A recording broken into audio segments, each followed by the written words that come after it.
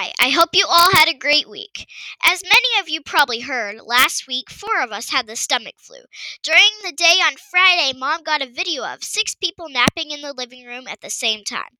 The night before featured 2 boys throwing up at the same time in one toilet. It was an unforgettable night to say the least. Mom and Ridge managed to stay healthy. Mom and Dad got the first softball and T-ball email today.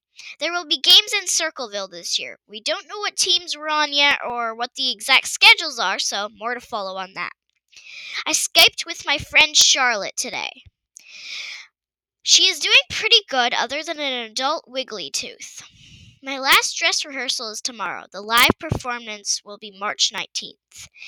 Thank you for listening, and remember, if you can't say amen, say ouch.